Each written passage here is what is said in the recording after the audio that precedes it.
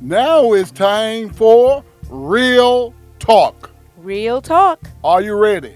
Okay, Deacon, what are we talking about? Contagious anger. Hmm, And there's a lot of that going around these days. I tell you.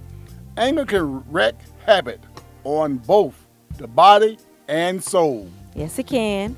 but its scope extends beyond the individual and impacts everyone nearby.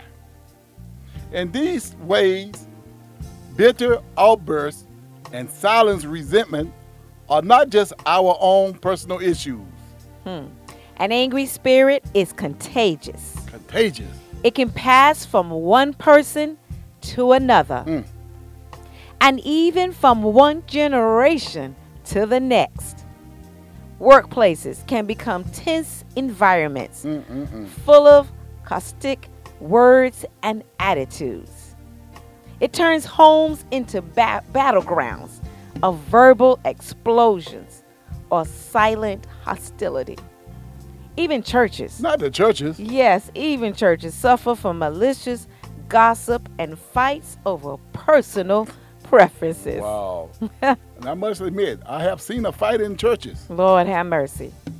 God created us to live in fellowship with others, but anger can poison our relationships.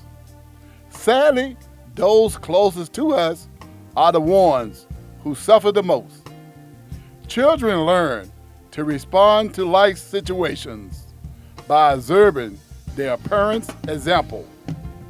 Then they develop similar attitudes and patterns of behavior. That's why we have to be so careful. So careful. So careful. Anger is a natural emotion. Yes. We can get angry, but Yes. the Bible says be angry and sin not. Amen. Thankfully, God is in the heart-changing business. Thank you, God. Just as we learn an angry person's ways by association, so we can learn righteous ways by walking closely with the Lord. Amen.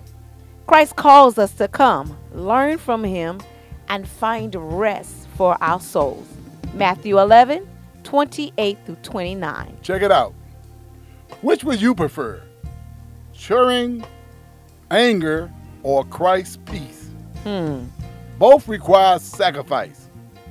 To maintain anger, you forfeit healthy relationships That's true. and a godly heritage for your descendants. Now, I know you don't want to do that. No, So you we got to don't. get rid of that anger and be Amen. focused on how we handle our anger.